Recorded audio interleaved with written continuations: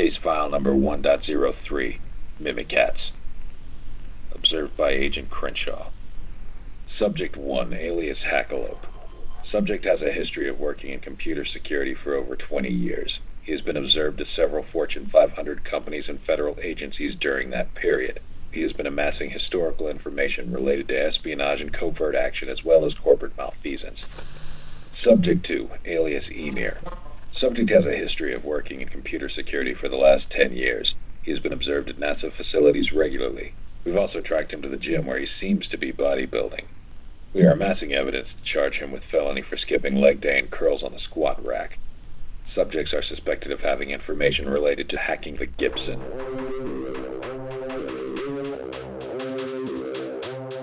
The accounting subdirector in the Gibson's working really hard.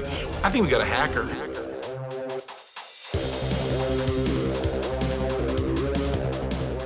You've had to worry about securing an Active Directory network.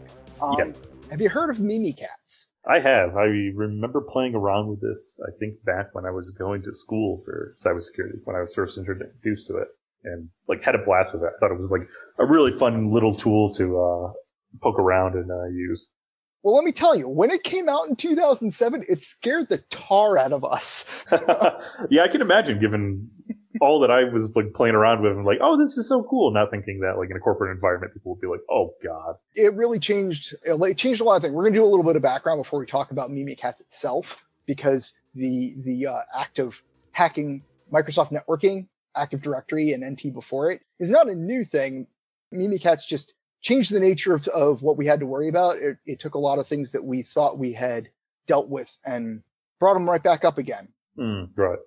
So, way back in the day, about 1990, Microsoft included server message block into the LAN manager software that it had developed for IBM and OS2 that it also ported over to Windows. SMB is you've heard of Samba. Samba comes from SMB. Server message block is the name of the protocol. Sometimes you'll hear it CIFS, which Microsoft just tried to rebrand it not very long after Samba came out. Gee, I wonder why. Yeah, I remember trying to set up zip shares, stuff like that. But nobody calls it that anymore. Mm-hmm. But way back in LANman days, they had some pretty rudimentary passwords. And so they incorporated it into Windows for Workers, Windows 3.1.1 in 92, and they used LANman hashes. Do you know anything about LANman hashes? The old LM hashes? I remember learning about this in college, how completely insecure the hashes were. There's a tool called Oakcrack or something like that. Loftcrack. Yeah. I remember doing that with LANman hashes, and it was it 64 bits? So the thing is that every 7-character chunk, so you had a password. Every 7 characters it would make into a block. So the hash that you had to break was never more than 7 characters. That's right. Yeah, I remember that. I don't have the exact, there's a table that's actually pretty easy to find on the bits of randomness versus which character sets you're looking for. It's kind of the easiest to explain case when you're getting into password cracking. And in fact, as that pretty easy to explain case, because they're no longer than 7 characters, you can do what is usually referred to as an exhaustive pre-computed attack, which is taking every combination and basically trading storage for CPU cycles. So instead of making the computer generate them, you just save them. Okay. Well, you know ShmooCon, that's in DC, right? Yeah. One of the things that the Shmoo group did was they computed a rainbow. So these pre-computed tables are called rainbow tables. Okay, I was just going to ask, are these different, the rainbow tables or not? No, they are rainbow tables. Yeah.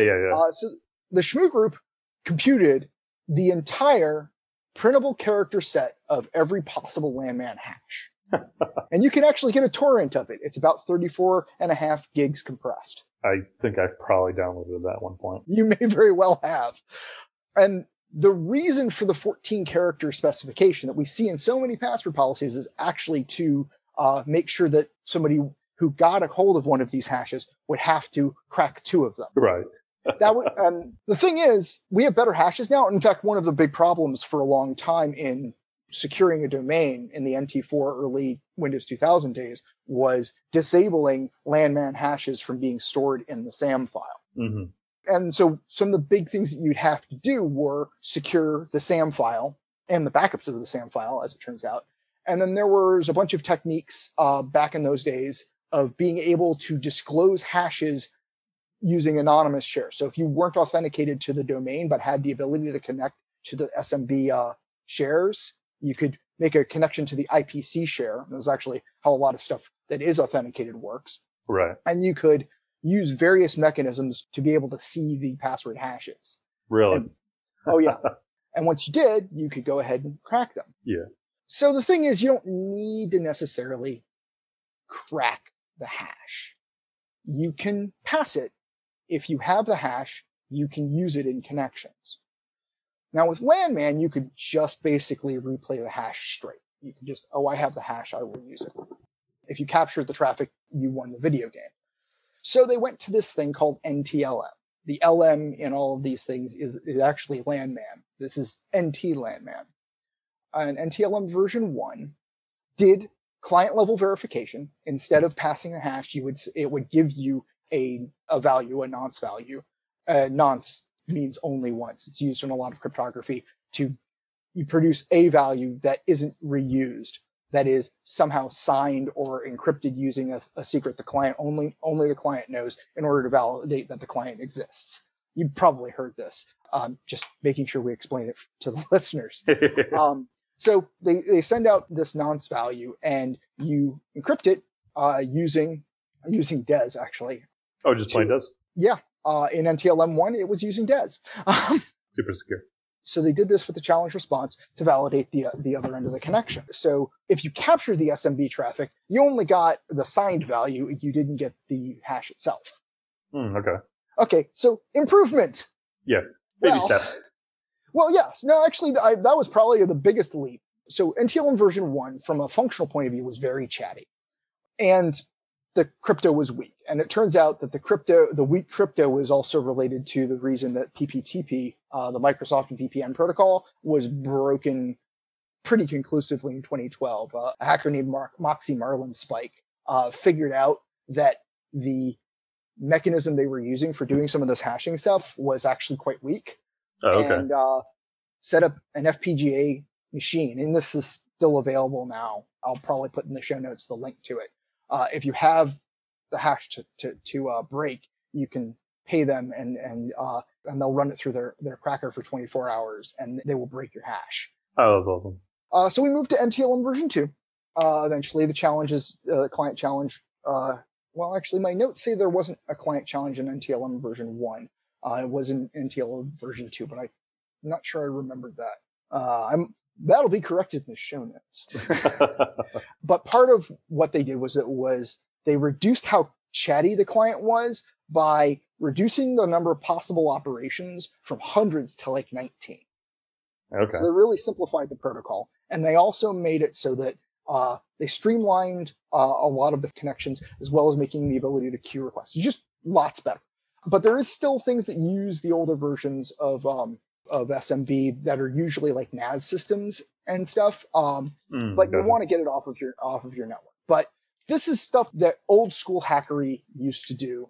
They disclose your hash by breaking into the system using pwdump, using some of the other domain controller replication tools in order to get access to the SAM file so that they actually had access to your hash.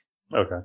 So there was a lot of security measures. One was making it so that you couldn't have the anonymous share, for one thing, but there were several other security measures that were put into the SAM file. I do like all of the hidden things Windows does that you don't know about. It wasn't until I think maybe 3 or 4 years ago I learned that there's a hidden admin account on like Windows. I think it was Windows 10 or Windows 7 that I never knew about. And I was just poking around one time and I was like, I renamed the local admin account. What is this other admin? They're like, oh yeah, no, it's just a hidden one. Like, thanks guys. Yeah. Well, so we get down to MimiKatz. In 2007, a French hacker named Benjamin Delpy was messing around with Windows authentication stuff and started writing MimiKatz. And part of the reason why it didn't really make as big a splash as you might have expected right then in the security world is because, well, he's French. And all of his notes and stuff were in French. No, okay. Yeah. We are not known to be very good linguists. Yeah, well, I think we're getting a little bit better. Some of this, and there have been some stuff. In fact, one of a previous episode, there was a lot of really good stuff that came out of a hacker convention in Argentina. And so we're seeing some really good work by folks that aren't doing English-speaking conventions. Mm-hmm. The Chaos Communication Congress in Germany, I think that a lot of presentations there are in German, if I recall correctly. I usually only read the white papers, so. Right. But so we're getting a little bit better about looking outside of just the English-speaking world, but we weren't always that way in 2007. We certainly weren't.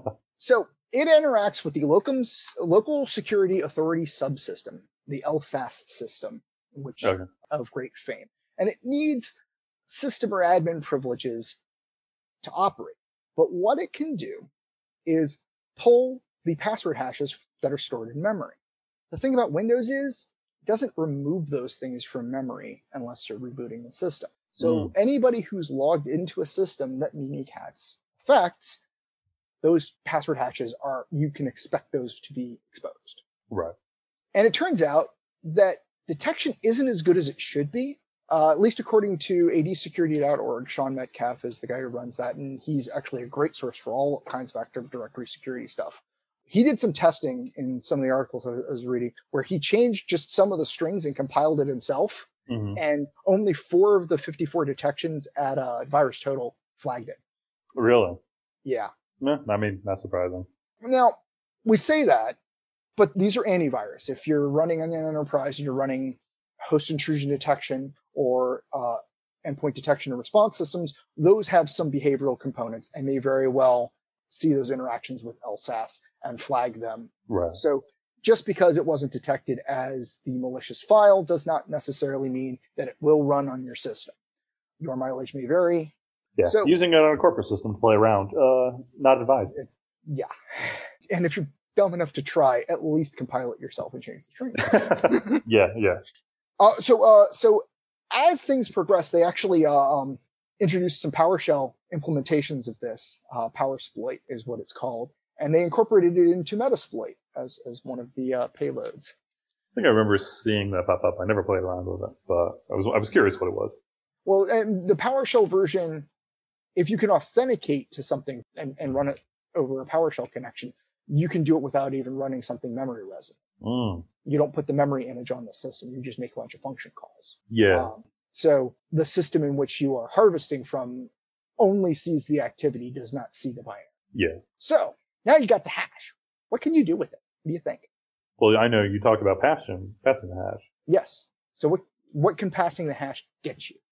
If we're talking about AD, and I imagine passing the hash gets me into the system, then if I stole the hash of an admin, and now I have basically keys to the kingdom, especially if they were a domain or a schema enterprise admin.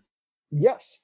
But even if you have a user hash, you can map file shares and execute commands in PowerShell as that user. You can use that to authenticate to various web application services like Outlook Web Access and SharePoint. Mm-hmm. Microsoft SQL databases that use Active Directory authentication. You can do that. All of these things you can use. In fact, for some of these things, you don't really have any alternative. So the next section in my outline says, wait, does an Active Directory use Kerberos? Well, it does. Sort of. Up until Windows 7 and Server 2008, you could not go Kerberos only. It was not possible. Okay. It is not configured by default. You actually have to go through a fair bit of work to do so. And when you do that, you basically break printers. You break basically web applications that rely on NTLM, like some of the ones that I listed. Any non-domain systems that use NTLM, like a lot of NAS storage systems, and NAS, those NAS systems, so file shares and stuff. Right. But there's another problem. Kerberos has its own problem. It's a thing called a golden ticket. Have you heard of a golden ticket? I have. I think, what did Charlie find that? In relation to Charlie and the Chocolate Factory. Oh, that's a less exciting golden ticket. I want candy. Well, it all depends on who you hack now, doesn't it? Yeah, that's true. To get the actual golden ticket to the Willy Wonka's factory. Yes. His domain. or just ransom somebody's network for a golden ticket. I mean, however you get to the end that you want. Yeah. So we talk about tickets and we talk about Kerberos. You know, basically how Kerberos does its authentication stuff. Mm-hmm. Ticket granting server and all that. Yeah. So you have the Kerberos domain controller, and it has a ticket granting ticket that creates which allows the ticket granting service to sign authorization tickets. So you take your authentication, you ask them, hey, can I have access to this service? It says, yes, it's on my list. It gives you a ticket that gives you authorization for that service. Right, and they have a time to live, right? Yes. As well as, I know, like, at least in AD, when I play around with it, making sure all the time sync between all your systems is correct is super crucial, because I've had so many systems that can't authenticate. It's like, oh crap, I didn't set the time zone correctly. Yes. In fact, one of the places I worked, it was a Fortune 500 that was a fairly early adopter of Active Directory, and it had domain controllers at several WAN-connected sites. And a few weeks after our transition, lots of folks couldn't authenticate. And the reason was that their workstation elected to authenticate to a domain controller that wasn't on their site. And we didn't have a time infrastructure, because this was back in like 2002, 2003, something like that. Right. So that actually encouraged us to get a time infrastructure. And, as a general rule at this point in best practice world, a time infrastructure is super important, not just for this, although this is a really good reason to implement one, but to make sure that all of your systems are logging at the same time. So when you do incident response with local logs and stuff, all the times match up. Yeah, exactly. And the nice thing is, like, significant in the virtual world, a lot of times you can have all your VMs just point at the hypervisor that they're sitting on and get their time directly from there. Oh, I didn't know that. Mm-hmm. Yeah. At least like in VMware and ESXi, I would imagine like KVM and Proxmox. Well, Proxmox is just web GUI on top of KVM. Well, a lot of those other ones have the same functionality. Yeah, I generally make sure that I have the time servers set up on all the standalone stuff, but I didn't realize that the VM host could just solve that problem for me. I guess that it's making a call via the hypervisor to the local system time anyway. So as long as the hypervisor is getting its time centrally, it's giving the same time to every virtual machine in there. Yeah, I can't remember querying the NTP system or something. Yeah, I can't remember if it requires VMware tools to be on the host. I would imagine probably something like that does. I know you can get wonky though, because Active Directory likes to be its own time server. Yes. And so if you have those settings originally, or else we wouldn't have had the problem we did. Yeah, and then you have an AD VM who's like, no, I want my own time. Suddenly you can run into issues there. That's actually an interesting thing that I might have to read about afterwards, because I would assume that it would just be essentially part of the provided virtual hardware. Yeah. So basically, if you could get a ticket granting ticket, you could authorize yourself for everything without ever having to authenticate, right? Mm-hmm. That's what a golden ticket is. Now, you'd think that it might be hard to make one. Well, turns out in Microsoft world, in Active Directory, there's a user called CRBTGT, and its password hash is used to sign ticket granting tickets. Gotcha. So remember, a minute ago when we were talking about password hashes and harvesting them? Mm-hmm. If you can get the Kerberos ticket granting ticket password or password hash, you can make your own ticket granting ticket. And you can make it so that it never expires. Because as it turns out, the Kerberos ticket granting ticket password never expires. When this was first discovered back when MimiKatz was new, there was no way to rotate it at all. There is now a procedure that Microsoft has for rotating it, but it is a manual procedure and it's a giant pain. I think it's a little bit better than it was initially, but you have to remember that this has been replicated throughout the entire domain. Once you change the password on the Kerberos TGT user, you have to reboot any system that wants to. Yeah, I was going to say it's going to have to resign everything, right? Yes. Yeah. Yes, it will. And yeah, I can't imagine the methodology of Microsoft to do this is in any way easy to understand. I've read their KB articles and stuff like that, and it just makes me want to shoot myself in the head or hang myself. And this is not a Kerberos problem so much. Essentially, Kerberos is doing what it was designed to do. Mm-hmm. The Microsoft implementation has made the credentials to create a ticket granting ticket somewhat more vulnerable than they would ideally be. Right. But Kerberos has always been predicated on how secure is your way of generating ticket granting tickets. Mm-hmm. This is one of those things where the design of Kerberos can't help you if you leave your passwords out.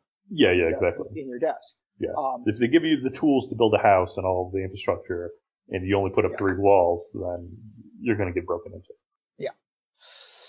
So, MimiKatz has the ability to grab the Kerberos TGT password hash where it's exposed. Now, it's exposed on domain controllers, both in the SAM file and because the domain controllers have to run the key distribution service, is what it's called in Microsoft Lang. That acronym is just KDS, right? I think I've seen that pop up. Yeah. Okay. And in MimiKatz, not only can you grab this stuff, but MimiKatz 2.0 and later have the ability to just do all of this for you, create the golden ticket and use it for you. MimiKatz has a lot of the pass the hash functionality. Oh, really? Okay. Yeah, it has a lot of pass the hash functionality for all the SMB direct stuff. You have to do some work that we're not going to get into now for using captured NTLM hashes for web services. Mm-hmm. MimiKatz doesn't provide that, but SMB stuff, certainly. Okay. So catching this is, in fact, pretty hard. You're talking catching MimiKatz in the act. Well, catching, once the hash has been captured, and once a golden ticket has been issued, and people are using it, like once to be able to see that, like, hey, there's a golden ticket somewhere out on my domain. Yeah, I can't imagine, because to me, I would think it's just, ticket. Like, of course it's legit. It was signed legitimately. Yes, it is actually extremely hard to detect. This is on the upper end of difficult things to detect. Mm-hmm. Microsoft did release the Advanced Threat Analytics ATA service, which is supposed to run on domain controllers and can detect golden tickets because they match it basically up to the use, because each ticket is not identical. Although some of the easier ways to detect these things, the hacked golden tickets didn't have all of the fields, didn't have perfect structure, so it's kind of easy to identify them. A lot of those have been resolved, but you can detect them behaviorally, or at least they say you can. Okay, like, so in the context of, hey, if you see this one ticket being used just like 1,000 times across the network within a time span, like, suspicious. Well, because it's running on the domain controllers, it knows what the real tickets look like. It knows if somebody's used a ticket that wasn't signed by the KDC that a domain controller is running. Okay. So it can do some of that stuff, although it only works if the interaction with the ticket granting ticket goes to the domain controller. And there was actually some black hat stuff of some penetration testers showing that you can juke out the ATA stuff if you never interact directly with Advanced Threat Analytics. Oh, okay. And a really good way of doing this is with a thing called a silver ticket, which is like a golden ticket, but it's one level down in the system. It uses Worthless. Yes. It uses a ticket granting service ticket using the same credentials, Mm-hmm. but it doesn't have to interact directly with the domain controller. So you can use services on the domain without interacting with the domain controller. So you will never talk directly to the domain controller. The service that you're using will do some validation, Right. but that validation does not trip the analytics system used to identify fraudulent tickets. So we expect, and it was talked about a little bit in some of the articles I read, that anybody who's using a golden ticket is very likely to have generated at least some a silver ticket in order to be able to regain access if their golden ticket was ever compromised. Gotcha. Huh. Another thing that they do, or another thing that you can do, is use with Windows 10 Enterprise, Server 2016, and Server 2019, there is something called Defender Credential Guard, where it spawns a virtual machine that keeps the actual hashes in it. And the main user interactive VM, whenever you ask to do something, it actually passes the request over to the credential guard virtual machine. Okay. And makes that request. So anything that's exploiting memory to pull out the password hash, it's not getting anything. All it's getting is a pointer that says, hey, look over there. Right, yeah. And it doesn't have the ability to look into local memory on the other machine. At least not yet. There's been some, well, actually there's nothing specifically on MimiKatz. There has been some work on virtual machine to virtual machine memory peaking, for various reasons. Usually that has to do with some kind of flawed implementation, and Microsoft's Hyper-V and stuff like that has not generally been vulnerable to these things. Some of the open platforms have had some problems over the years with like the ability to, under certain circumstances, peek in and see private keys from VM to VM.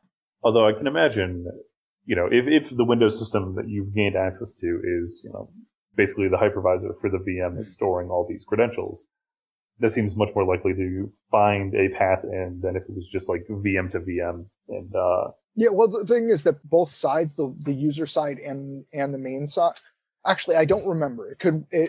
Thinking about it, it could go either way. If both of those virtual machines were resident rather than the host virtual machine, or if the machine that has the actual credentials is the host machine and the user interactive machine is the virtual machine, then the privilege would still secure the credentials. Yeah. Huh. This is interesting. I'm gonna look into this later. Yeah. So you will occasionally hear, and I'm only going to give you a minute or two of it, why I rant about Microsoft and how they talk about two-factor authentication and stuff, because underneath the hood, there's still a lot of authentication using the landman hashes. They haven't secured them in memory, and frankly, even after you authenticate using whatever your two-factor is, you're still stuck with them passing around the hash or using the hash for authentication underneath the hood. Right. So it doesn't matter. Well, it matters some about at the user level, making sure that the user has two-factor authentication, but the back end doesn't, and you're losing half of the protection of multi-factor authentication if you're not actually using it for the underlying service authentication. And they have been doing this. They told us basically that they were entirely fixing it by implementing Kerberos about 20 years ago. I'm still waiting. Eventually, it's a very, very tiny baby steps. But as far as Windows using Windows and Active Directory to authenticate web applications, you mitigate that by using SAML, which is an entirely different discussion for authentication rather than some of the native Active Directory authentication stuff, which actually transmits the NTLM hash within the HTTP header. So just because you have a web application doesn't mean this is necessarily a problem, or that your ability to implement native Kerberos or remove your SMB vulnerabilities isn't possible. Matter of fact, a lot of stuff that is implemented when you're using a lot of native cloud stuff, Azure AD and Cognito with AWS, allow you to kind of get around these things. But it's taken a long time for that technology to be available. And if you're using a legacy app, you're still stuck. Yeah, exactly. So the last time I was at a DEF CON talk with Sean Metcalf, the adsecurity.org guy, he does several talks at Black Hat and DEF CON. One of the recommendations he gave was, hey, make your Active Directory Kerberos native. Make sure everything just does Kerberos. And I asked him if he'd ever seen somebody do that. And he said no, he's never seen it. And I haven't seen it since. We'll say at best it's uncommon and you really have to put your work into it. If you want to do that, you're going to have to do a fair bit of your own research and probably a fair bit of your own troubleshooting. Yeah, and I mean, if, you set up your domain and, went along the path and now you're like, oh crap, I should go Kerberos only, the amount of effort and then telling your higher-ups who don't want to hear from you ever to say, like, hey, by the way, I need to, restart the domain basically to reissue these tickets. They're going to say, oh, that's cool, you're fired. Yeah, on the engineering side, we usually say when you're setting up brand new the first time is greenfield, and then everything else is, well, frankly, what we usually do. One of the first things you learn when you're engineering on your own without a net is that you never get to greenfield anything. And exactly like you said, you basically only have a shot at doing this if you're starting from scratch, if you're greenfielding it. If you have to maintain any existing functionality, chances are very good that you're not going to be able to make it work. Yeah, I can't guess how many times I've spent a weekend basically where I realized that a service I had created was either insecure or like it was better suited on a different platform or something. And then I spent the weekend tearing that one down and building one that was completely identical in its place, so that when the users came back on a Monday, they didn't know anything had changed whatsoever. That's a neat trick if you can do it. I think thankfully my infrastructure is smaller. NASA doesn't have as many users. So yeah, I managed to do that trick a few times, but there was a big migration of firewall stuff where I was trying the same kind of trick, and it worked 11 times out of 12. Yeah. And you can always fall back on, if the user comes to you and they're like, oh, the website's not working. Be like, reboot your PC as you scramble in the back end to like, oh crap, I gotta fix this. It's like, you just bought yourself maybe 10 minutes. Yeah. It's like, I hope the PC takes forever to reboot. Now, some of you listeners may not have heard of the bastard operator from hell. You should look that up. The Register hosted the column for a really long time. I might even still be going. But the bastard operator from hell thing to do there is then switch their login script to something amazingly time consuming so to buy yourself more time. Yeah, and punish them for asking a question, which is the bastard operator from hell thing to do. Push some horribly complicated GPO to their system, and then they go and get coffee and go on a lunch break and all this other stuff as you fix stuff. If it's a bastard operator from hell thing, they go on a 3-week trip to Tahiti. Yeah. So that gives you 2 weeks to go to the Bahamas instead. You have to make sure that you're not going to the same place as a rookie mistake. And then you have a week to fix it. And then one thing that I don't think you mentioned, that I believe this is the thing, is where the name Kerberos came from. No. Being derived from Cerberus. Yes. I'm a mythology nerd, so I've always loved that aspect as well. Yes. The hackers can't spell correctly, so it's Kerberos. No, we gotta make it cool and exciting, like how Mortal Kombat writes everything as a K instead of a C. There's a conspiracy theory in that Kerberos and Mortal Kombat. I could see Midway having some kind of influence. Maybe they were just playing Mortal Kombat at the time they didn't came up with Kerberos. Well, it was developed at MIT. Yeah. Anyway, that's the episode of one of the most important hacking tools there is out there today, MimiKatz, and all the bad things that you can do with it. And if we've inspired you to do anything, it should be go watch Willy Wonka, the original, not the new one. Recording notes can be found at www.hackingthegibson.online.